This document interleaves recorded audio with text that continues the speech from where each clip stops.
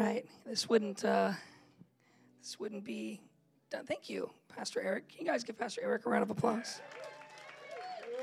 He's awesome. He brought me my handy dandy table. So our theme for, thanks, giant candle. Our theme for tonight has been the image of God. And I think that's something that's been really resonating in my heart lately. And so I just decided to turn Christmas into a time to talk about it. I think with the growth and the advent of the internet, you can see a lot of really interesting heresies have crept their way into the church.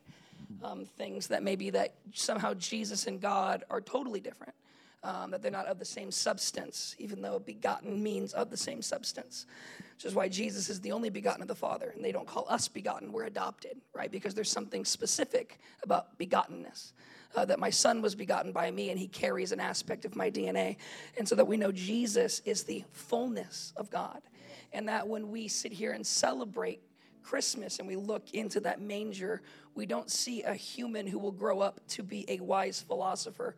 We see God and the fullness of God. And yet he took on flesh and he took on some of our very aspects. And there was an aspect of humanity added to him. But the Son was given and a child was born. I think that's a distinction the Bible makes that we don't realize how deep it is. For a child was born, but a son was given. Because this child was actually born like a human. But the son was given, not born. He always existed. The Father gave something that could not be born. And that was the Son. And so as Christians, I think we don't understand sometimes fully why do we even celebrate Christmas. Besides, we get it, Jesus is in a manger and it's this cutesy thing. And it's like, no, it's like this. Everything changed at the birth of Jesus. Was Jesus born on December 25th? Probably not, right? But we don't celebrate Christmas on the 25th because of any pagan ties. You actually can't trace it back historically to any paganism that crosses over with Christianity. That's actually a false truth. The truth is, the reason why Christians chose December 25th is it was an old Jewish tradition that prophets died on the day they were conceived. And so they figured Jesus was conceived in May, I believe, and then they counted up 9 months. And they're like, oh, he must have died in December. They were wrong, but it's why they did that, right? But I want to make this short, and I want to make it sweet. I want to get to the song, and I want to just end the night on a beautiful note as we sing worship and light our candles and realize that we're going to light candles not just because of some fun tradition to remember, because Jesus is the light of the world. All right, and there is a true significance to candles lighting up this room. This baby in the manger is God in the flesh, and there's a song that in recent times has come under scrutiny, and I'll fight for it because I think it's a beautiful song, and that song is Mary, Did You Know? Yes, I know Mary did know that Jesus was God, but I think the song is asking, did you realize the nuance? Like how much you would change the world with your yes, Mary. But there's a line in the song. Well, for one, can we talk about the fact that this child that you delivered will soon deliver you is one of the greatest bars in freaking history. That's so clever and beautiful. But the thing I want to draw our attention to is during that song, which says, Mary, did you know that when you kiss your little baby, you kiss the face of God? That's just good doctrine. And so when we're talking about the image of God tonight, I'm not saying the imago Dei. I'm not saying that you are the image of God. I'm saying Jesus is actually, when you look at Jesus, you see the Father. And I think that's unique because we live in a day and age where people are afraid of the Father and they hide under Jesus, where we have this kind of thing where Jesus is the lover and God is the angry one. But when you look at Jesus, you see the Father. So all the love that you see in Jesus is the same love the Father has towards you. And I think as Christians, we have to be careful. This is something I talked about this last weekend, where it's like in Christianity, the Holy Spirit is not the female aspect of God. Right, that we don't want to embrace things like that, because then we'll start to believe they're three different people instead of one God. They may have functions, but the same nurturing you see in the Holy Spirit, you see that same nurturing in the Father. And the kindness that you see in the Son, you'll see in the Father. right? The Bible says that it's the kindness of God, and that's the Father that leads men to repentance. So I want to read 3 verses for tonight, and none of them are Christmas verses. And yet at the same time, they manifested in Christmas. And here's the first verse. That verse is Colossians 1:15, where it says, he is the image of the invisible God, the firstborn of all creation. God was unseeable. God was truly unknowable until a baby in a manger cried his first cries. And God was able to be seen. And wise men came and saw. And shepherds, who I would argue are just as wise, came and saw. But like I said, do not get it twisted tonight that we are not celebrating just the birth of Jesus. We are celebrating God in the flesh. We are celebrating the fact that because Jesus is born, the cross is assured.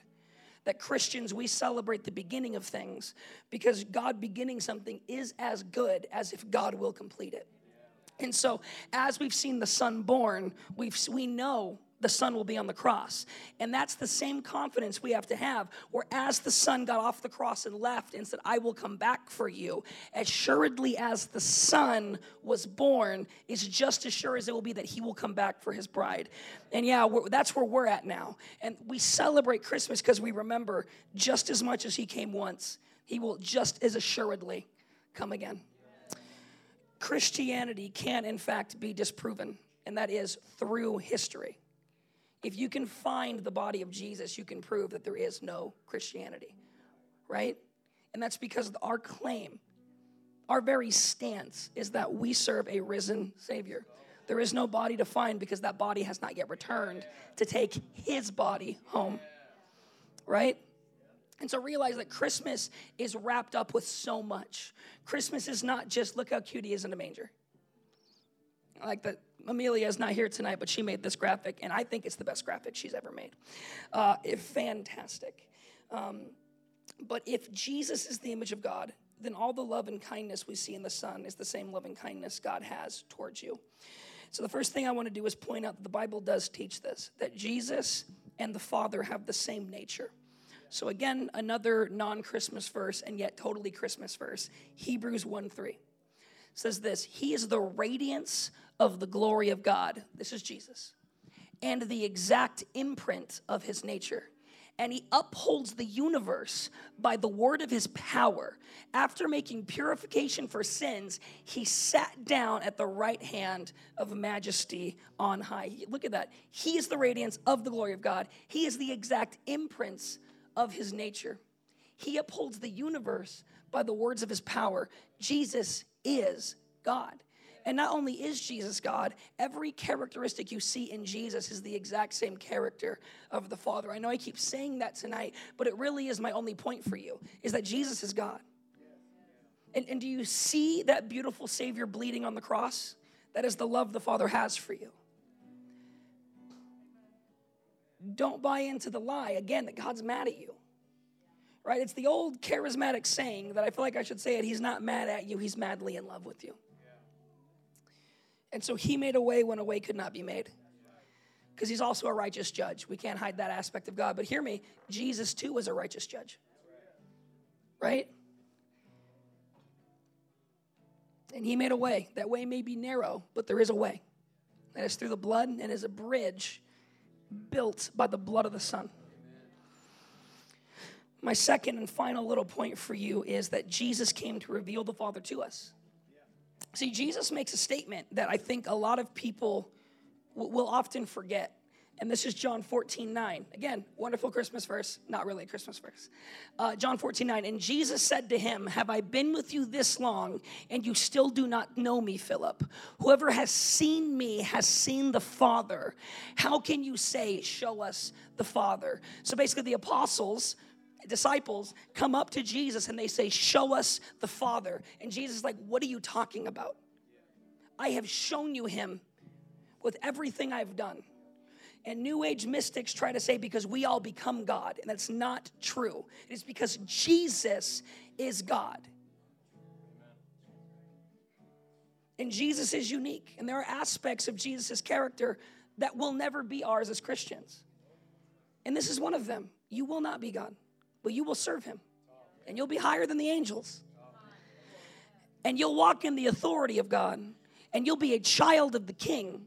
And you are welcome in, and you can come and you can glory in him forever, where there's no more tears and no more pain.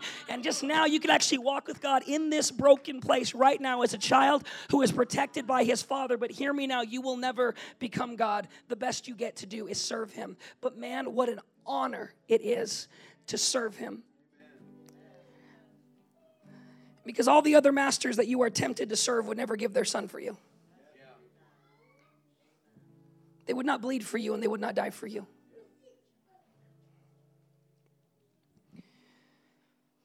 We slip into other religions. You know, it's funny. I've been playing God of War lately. Awesome game. But I mean, those gods in that game. You play those games. I grew up playing them. There are people who worshipped them. And Kratos killed him. I don't know what that says about you, but the point is, like, I think we can mystify something that is actually things that people really truly believe, right? And trust me, there are many people here on this earth who are bound and worshiping gods that don't care for them. Even in the lore of their own belief system, they don't care for them on the level that God cares for you. And the truth is, the Bible doesn't even take the stance that those gods aren't real. The Bible takes the stance that Yahweh is superior. There's never this aspect in the Bible where, like, yeah, that God you're worshiping, he doesn't exist. They always say he might, but even he has to bow a knee. She might, but even she has to bow a knee. So let's all serve the same God. Jesus lived a life we couldn't live. He died a death that we were meant to die. This baby will grow up to be a man who is beaten. He is bloodied. The Bible says that they will rip out his beard. They will make him walk through the streets stripped of his clothing.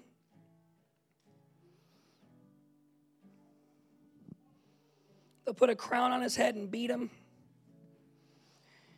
Make fun of him and bow a knee. And all that's for you. There's a song, I've quoted it before. It's Lower Still by a band called My Epic. And they have like this build up to the end of the song, and it goes, beat in his face, tear the skin off his back, lower still. Rip off his clothes, make him crawl through the streets, lower still. Hang him like meat on a criminal's tree, lower still. And bury his corpse in the earth like a seed, lower still. And the song goes quiet. And it builds into a beautiful moment, though, that after it goes quiet, it lets you ponder what God went through for you, how low he went for you. Because realize that what God is doing in a dirty manger, the perfect God has no business being there but for love. The Bible says, but for the joy set before him, he endured the cross. Let me ask you, what was that joy? That joy was his bride. That joy was you who've accepted Jesus Christ as your Lord and Savior. And that joy can be you should you bow a knee and say, I want to be a part of a kingdom where the God cares enough to come find me when I don't have it in me to go find him. Because that's what this is. The earth was not crying out for Jesus. The earth was. The people weren't. There was a groan, but there were no people seeking him.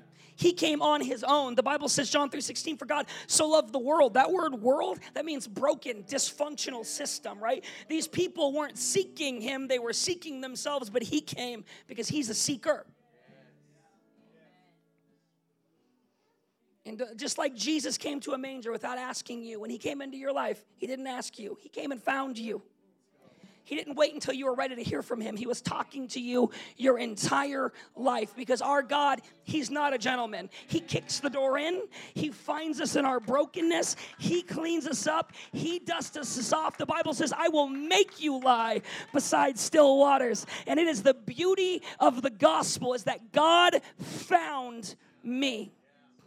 And it started in this manger. And before I lose track of what I was saying, the song gets soft as we think about his body put in the earth like a seed. And it says, the earth explodes, for she cannot hold him. Powerful.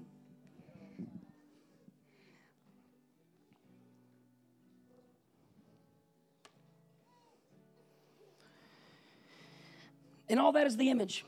All that is God. The fullness of God was always in agreement. I feel like I have a better time connecting with the Holy Spirit. You buy it into something weird. Because God is God, is God is God. His character and his nature is consistent. The Holy Spirit's the Spirit of God living inside of me. It's the Spirit of the Father. The Son is the image of the Father. And the Father is the Father. They're all God. The fullness of God. We as Christians have a crazy belief called the Trinity, where they each have their own function, the three members of the Trinity. But believe me, it is one character, and it is one God.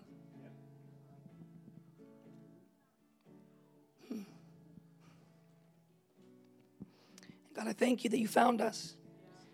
Thank you today that we celebrate the beginning of things.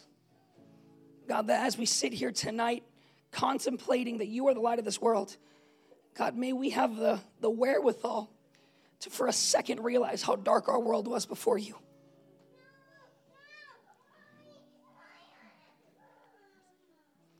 God, I pray that we wouldn't become so desensitized to the light that we stop remembering how dark it once was. Thank you when I could not find a way, you lighted my path. God, I thank you that when I was a mess, you didn't wait for me to clean myself up. Thank you that you cleaned me and that you keep me clean. In Jesus' name I say amen.